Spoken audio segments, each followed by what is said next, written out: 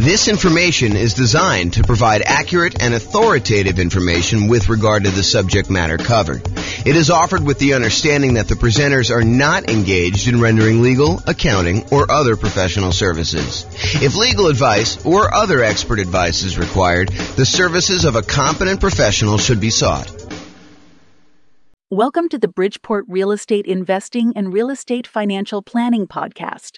Learn all about investing in real estate in Bridgeport, Connecticut with a combination of real estate financial planning and modeling with numbers specific to Bridgeport, plus syndicated, more generalized recordings of live and pre-recorded real estate investing classes.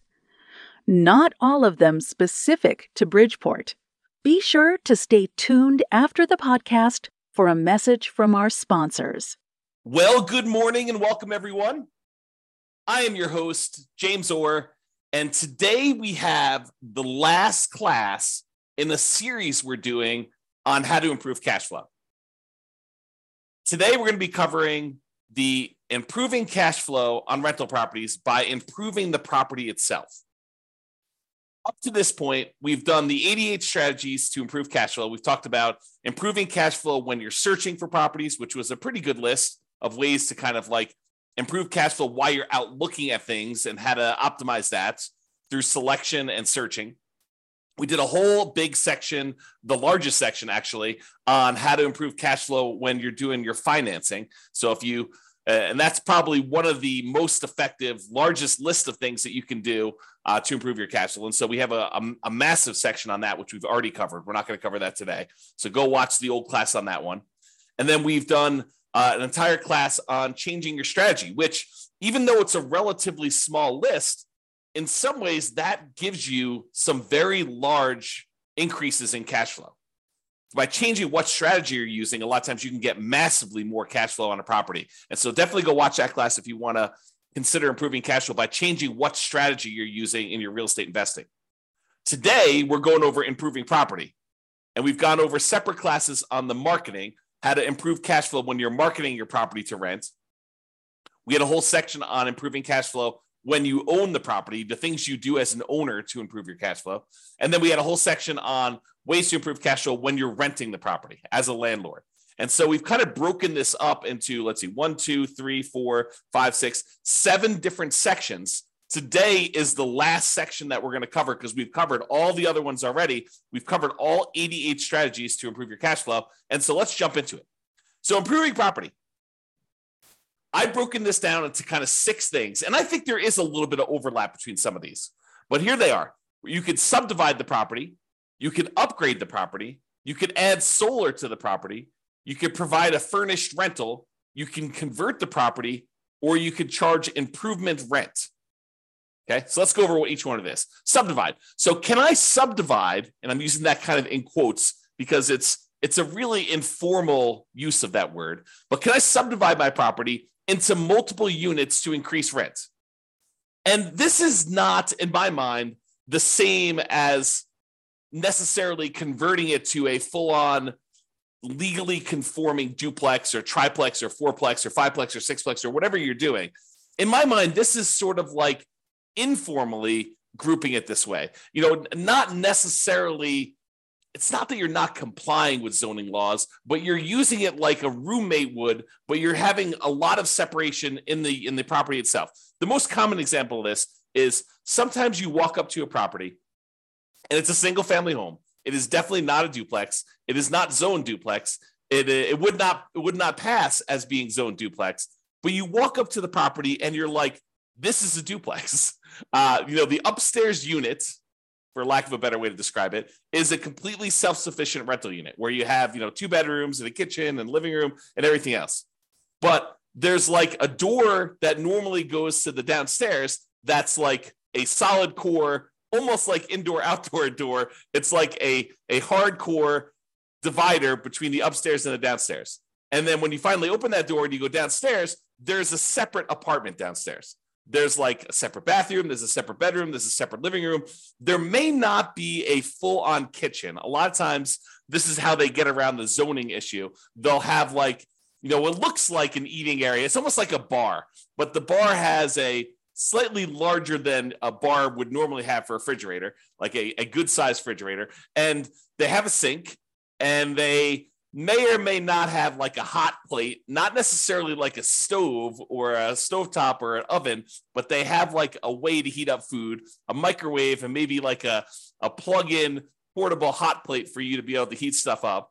So, but you look down there and you're like, look, this is a separate unit, right? Like this looks and feels like a separate unit. And maybe even in a lot of cases they do, they have a separate outdoor entrance. Like there's a back door to the property, either a sliding glass door and it kind of walks out to a walkout, like it's like a walkout basement, or it's an underground unit and it has like the stairs going up leading to the driveway. You'll see these units where they look like duplexes.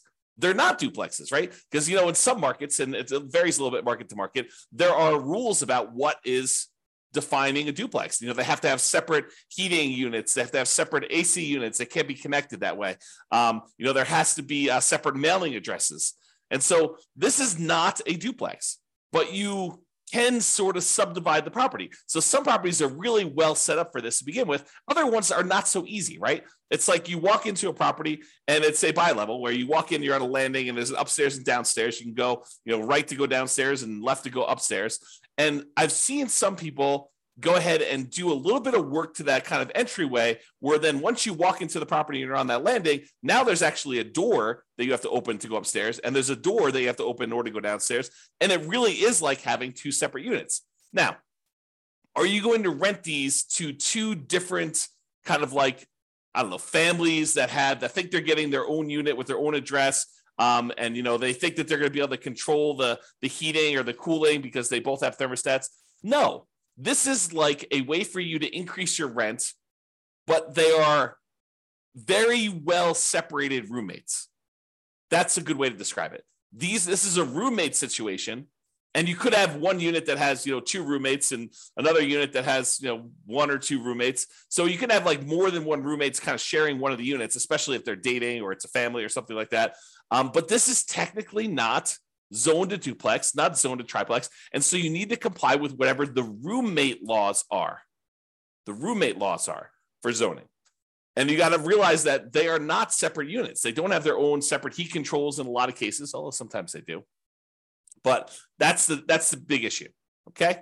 So you could go and subdivide this. And do you think you could get more for a kind of like standalone mother-in-law quarter-ish, separate downstairs with everything kind of like separated out, and they really don't even have to interact with the person upstairs or the person's upstairs if they were living in the downstairs unit? Do you think you can get a premium on rent for something like that versus getting, a property where they're sharing a bedroom, where they have a bedroom rather, and they're sharing like a common living area and a common kitchen? You bet. And that's one of the ways you can improve cash flow on your rental properties, is you could find one of these properties where it feels like a duplex, even though it's not. And you can get single family home financing, which I think in a lot of cases is advantageous. Especially if you're buying your second or third property and you've already used up your FHA or your VA loan, which is what we a lot of times use when we're buying formally zoned, completely compliant duplexes, triplexes, or fourplexes. But in this case, it's a single family home that looks and feels like a duplex or a triplex or a fourplex, but it's really a single family home. And so you can go get these, 5% down conventional loans on them. Whereas if it really was a duplex, triplex, or fourplex, you could not get a 5% down conventional loan on them. So there is kind of an interesting benefit to doing this way. Now, realize when you go and sell it, you can't sell it as a duplex or a triplex, right? Because it's technically not zoned that way. You'd have to tell them, look, this is a non-conforming property that feels like a duplex, even though it's not. And if you wanted to go and live here and kind of like unseparate these, you might have a little bit of work to do. But if you're a roommate situation, or it's your mother-in-law or your mother wants to live downstairs, or your father-in-law wants to live downstairs, or your mother and father-in-law, or whatever it is, and you kind of like want to live in the upstairs and they live downstairs, or you and your brother, or you and your sister, or whatever it is, this could be an ideal situation where it feels like you have separate units, although it's a single-family home and it's zoned as a single-family home. Okay, so that's what I call subdividing. Next one, upgrade the property. Can I improve the landscaping, the curb appeal to get higher rents? Sometimes that's all it takes. right? The difference between, this is like the proverbial, don't judge a book by the cover. Don't judge a book by its cover. There's a reason that saying exists, is that people judge a property by its exterior. And so can you improve the landscaping, improve the curb appeal to get higher rent? Can you paint the property? Can you add or improve shutters? Can you do lawn care? Can you upgrade the mailbox from the ratty 1970s thing that's rusting to something that's modern and new? Can you put property address numbers? Can you upgrade the lighting on the outside? So all these like little things that you can do. It's a one-time investment that may be able to, it may be the difference between you getting, no one wanting to rent at the higher price that you start at, because we're starting 60 to 90 days before the property is vacant, ideally, unless you're just acquiring the property. But you're starting 60 to 90 days ahead of time, and you're testing rent high, and you're coming down slowly as you get closer and closer to your deadline until you find out what rent is. Well, if the property looks kind of ratty and tired on the outside, you might not be getting people biting on the higher prices. Whereas if you do all the upgrades you're supposed to do and the property looks great from the outside and you upgrade it, this could be a chance for you to get someone at that higher rent. Okay. And this could also be folks buying properties to do like more significant value add, or like more of a BRRRR type strategy where you're buying the property, you're doing a bunch of rehab on the property, you're renting it out, you're refinancing, and you're repeating the process. I mean, this could be a variation on that. I've kind of focused in on, light stuff that you could do to upgrade the property, but it could be major stuff too. A lot of times with the major stuff, it's capital improvements. And, even though we, upgrade something, it might cost us 20 grand to do the big stuff, and you might not get 20 grand worth of extra rent in the short term. Okay. But upgrading little things can make a big difference, and it can get you enough rent to support doing it. Okay. All right. So that's upgrading the property. Adding solar. When I made my initial list, I had a lot of the really easy ones. But then I started adding anything somebody would tell me that could improve rent. I was like, okay, let's go and add that so that we could be comprehensive and so that we wouldn't miss out on a way that you could possibly improve your income on the property. But as time goes on, some of these things become better and important, and we use them a lot more. And some of them become ones that we don't use nearly as much. I think solar might be falling more into we don't use it as much. And I think there's a couple of reasons why. I do think you can add solar to a property and you could charge a premium on your rent because there's no electric bill. I think you need to be careful because I think there may be some laws, and also there may be laws coming where you may be in this gray area if you start charging them separately for utilities. You start looking like someone who is charging someone for utilities separately. I think you're in this gray area. And so if you are going to charge separately for utilities, I think you should go talk to an attorney in your local area and make sure that you are following all the local laws and regulations doing that. But if you happen to have solar panels on your property, can you get, rent is a range, right? Rent is not an exact number. It's not like, oh, this is exactly $2,112.43 for rent on this property. That's what you're going to get every single time you put it on the market. I don't think it works that way. I think you go out there and you're like, look, rent on this is probably going to be somewhere between, $1,900 if we do it during a kind of like a bad time of year and we don't do a good job marketing, we don't do a good job exposing the property, to maybe $2,200 if we just happen to hit the right time of year. We kind of do the marketing we're supposed to do. The property shows really, really well. We're great at our sales skills. We're really good on the phone. We're really good answering questions. We're really good getting people to come look at the property. The property shows really great. So I think there's this range.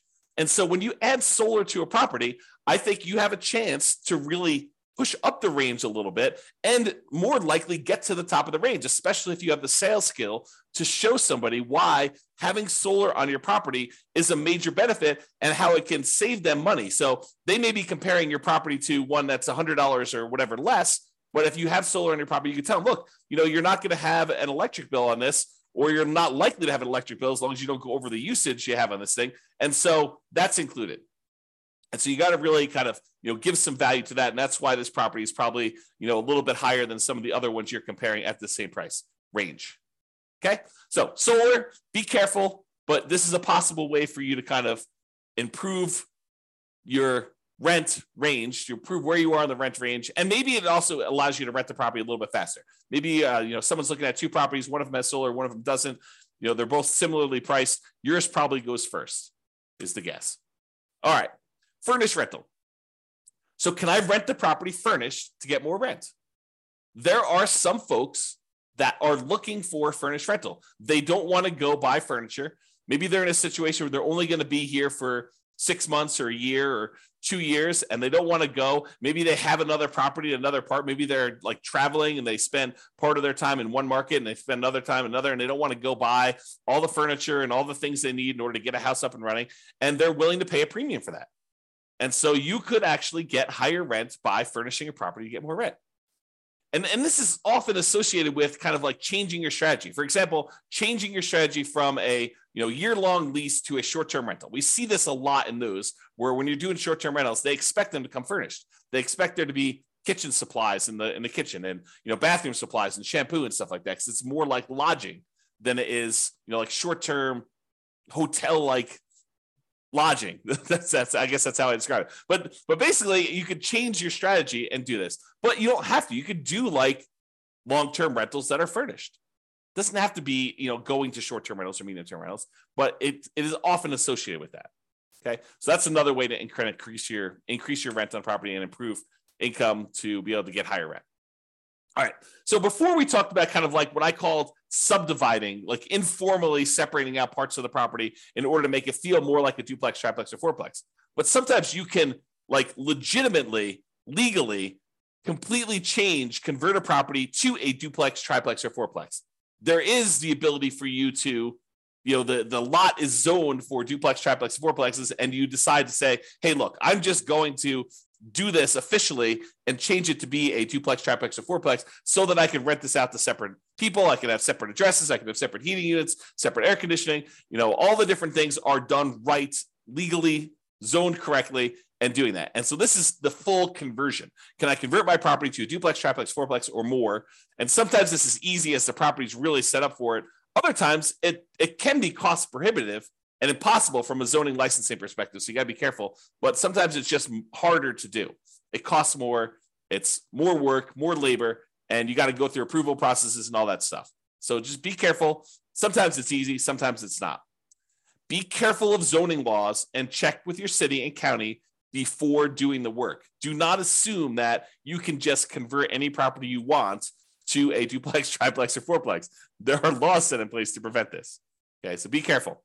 Changing the characteristics of a property in this way can also impact the type of loans and therefore loan to value that you can get on the property. And furthermore, it can impact who are your buyers when you sell.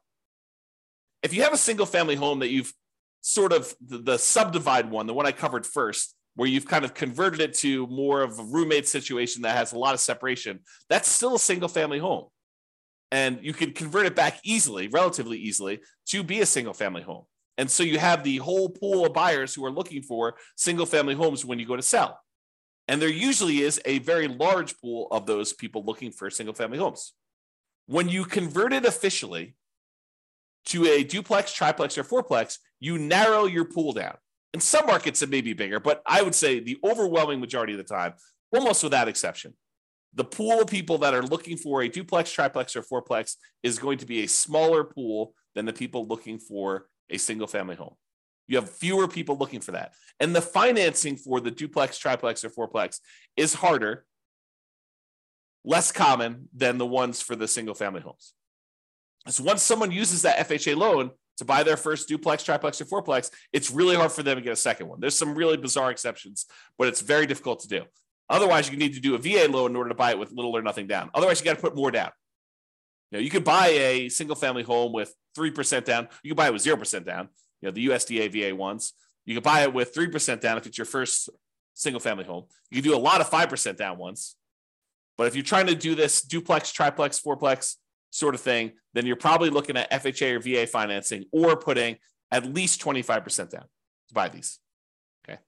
So it changes the financing, which may be worse for you when you go to sell, if you go to sell. If you never sell, not a big deal. Okay. All right. Improvement rent. Sometimes you'll have a tenant. They will show up at the property and they'll be like, oh, this property is great. The challenge is it's not fully fenced in. Maybe it's not fenced at all, but in some cases it's like, the two neighbors have fences and you just don't have a fence on one of the sides. Okay. Which is pretty common in some neighborhoods. And they're like, the problem is I thought it was fully fenced in because some of the pictures they showed the fence. So I didn't think this was going to be an issue, but I've got a dog or two dogs. And I told you about those in the phone. And I'm concerned because I want to be able to let them out in the backyard and not have to worry about them running away. And you're like, okay, I know you really, really want a fence.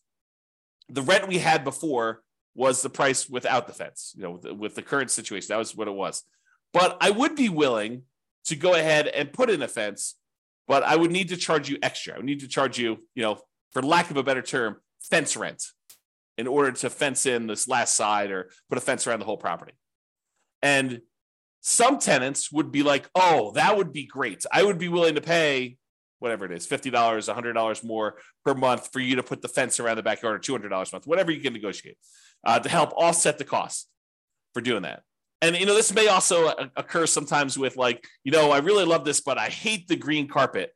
And the carpet's, a couple tenant cycles old. So it's not like new, but it's not something you expect to be able to get at least one more tenant out of it before it needs to be replaced. But they're like, look, I can't move in with this carpet like this.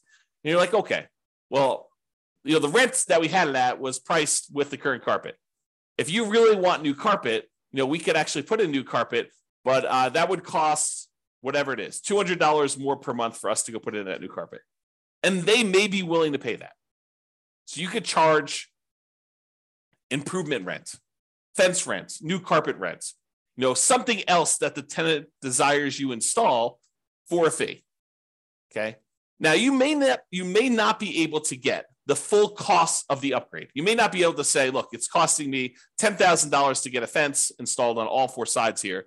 And I'm not going to be able to divide $10,000 by 12 months and get the full amount. Even though they may tell you, look, we're going to be here for 3 years. And you're like, okay, well, 10,000 divided by 36 months, that's going to be whatever that is, $300 a month. And they're like, yeah, we're not paying $300 a month. So you may not be able to get the tenant to pay the full cost of the upgrade. But with certain items, not all of the items, but with certain items, they have a reasonable enough lifespan that you may be able to get higher rent in the future to help offset this cost as well. For example, the fence. In some cases, a fence does give you a marketing advantage of having people with pets, and you may be able to get a slightly higher rent than you would normally. And so the tenants that are currently there in front of you may be able to offset some of the expense of the fence. And then the fact that you're going to be able to get higher rents for the future for the next, whatever it is, 10 years or 15 years for the lifespan of the fence, you may be able to offset the cost and make a profit on that. Some things like carpet might not be able to charge enough to justify it. Some things like a fence, you might be able to. So you got to kind of work out the math on doing this, which leads me into my next thing, which is calculating your return on investment. So I did a class, it's on the podcast. It's on the website and podcast. You can go listen to it, but it's called When to Do Upgrades with a Value Add Rental Property. And I walk people through how to do the calculation in order to figure out what your return is on the investment you make in order to see if it's worthwhile doing that. And I include a spreadsheet to help you do the math, but you want to be able to determine, look, I'm going to go spend an extra $5,000 or $10,000 in order to do an improvement on a property. You want to look and see how much money am I putting out? How much money am I getting back over what time period? And when do I make all my money back? And then how much profit do I make? And then what is the overall return on that money that I invested to see if it makes sense for you to do this extra investment? Sometimes you have to do it, right? The kitchen sink is just not working anymore and you have to do the upgrade. So that just becomes a capital improvement in that way. But sometimes you have a choice. And that's what we're talking about when we look at choosing these kind of returns that you can get by doing upgrades on properties. The basic idea, I'll kind of like give you the very short version of the class. It is you're doing an internal rate of return calculation over the lifespan of the upgrade that you're making to determine how much you're putting out at the very beginning, and then how much you're making over time on that thing for the lifespan of the actual upgrade you did. So if carpet's going to last you X number of years, you want to see how much you spent on the carpet to do the upgrade, how much extra money you're going to make on doing that carpet upgrade. And then when the carpet actually is completely its lifespan is exhausted, it dies, it's used up, then how much money did you make and what was your return on making that investment? And in some cases, on certain rental properties, these can be very profitable, like mini investments in your property, right? Like you go and you put up 10K and you're making whatever it is, 20% return on your money each year. And in other cases, it's like hardly worth doing at all. You're really just doing it to kind of maintain the property and to move forward and to make the other return. And you may be not even making money on it. It may be sort of like lost in the other parts of the return that you're getting. So you need to go do that calculation, in my opinion. I mean, you don't have to, but it's a helpful tool for thinking about that. All right. So in conclusion, optimizing cash flow is really about maximizing the income you can get on your property and minimizing any expenses. When we're talking about doing these improvements to the property, most times we're talking about maximizing the income. Although you can make a case that some improvements you would make on a property would minimize your expenses. Installing certain types of flooring may actually reduce your overall cost and frequency of having to replace the flooring. And so therefore your expenses do get slightly minimized doing that. There are improvements you can make on properties you own that will improve your cash flow overall. That's what this is about. The improvements you can make on properties. It is better, in my opinion, to look at the big picture, look at the whole picture, like the 7 different areas we could do this. When you're searching for properties, when you're financing properties, when you're renting out properties, when you're marketing your properties, when you're owning the property, when you can improve the property, like improving your strategy, like all of these different areas. If we take a more holistic approach and we look at all the different ways that we can improve and optimize it at various different stages, that's what it's about. It's about getting the maximum amount of income on a property and minimizing the expenses by also minimizing like how much work you're putting into the deal so that you can get a great return on your investment, and you could decide to invest more if that makes sense for you, if that moves you toward your goal of being financially independent. All right, that's all I got for you. Have a great day, everybody. This was the last class in the series on improving cash flow, so you can now go watch those if you want to, in order if you want to, and kind of get a feel for all the different ways to improve cash flow. Or if you want to, reach out to us for assistance so we can help you implement some of these if that's what you desire. But you could do it. You got all the stuff.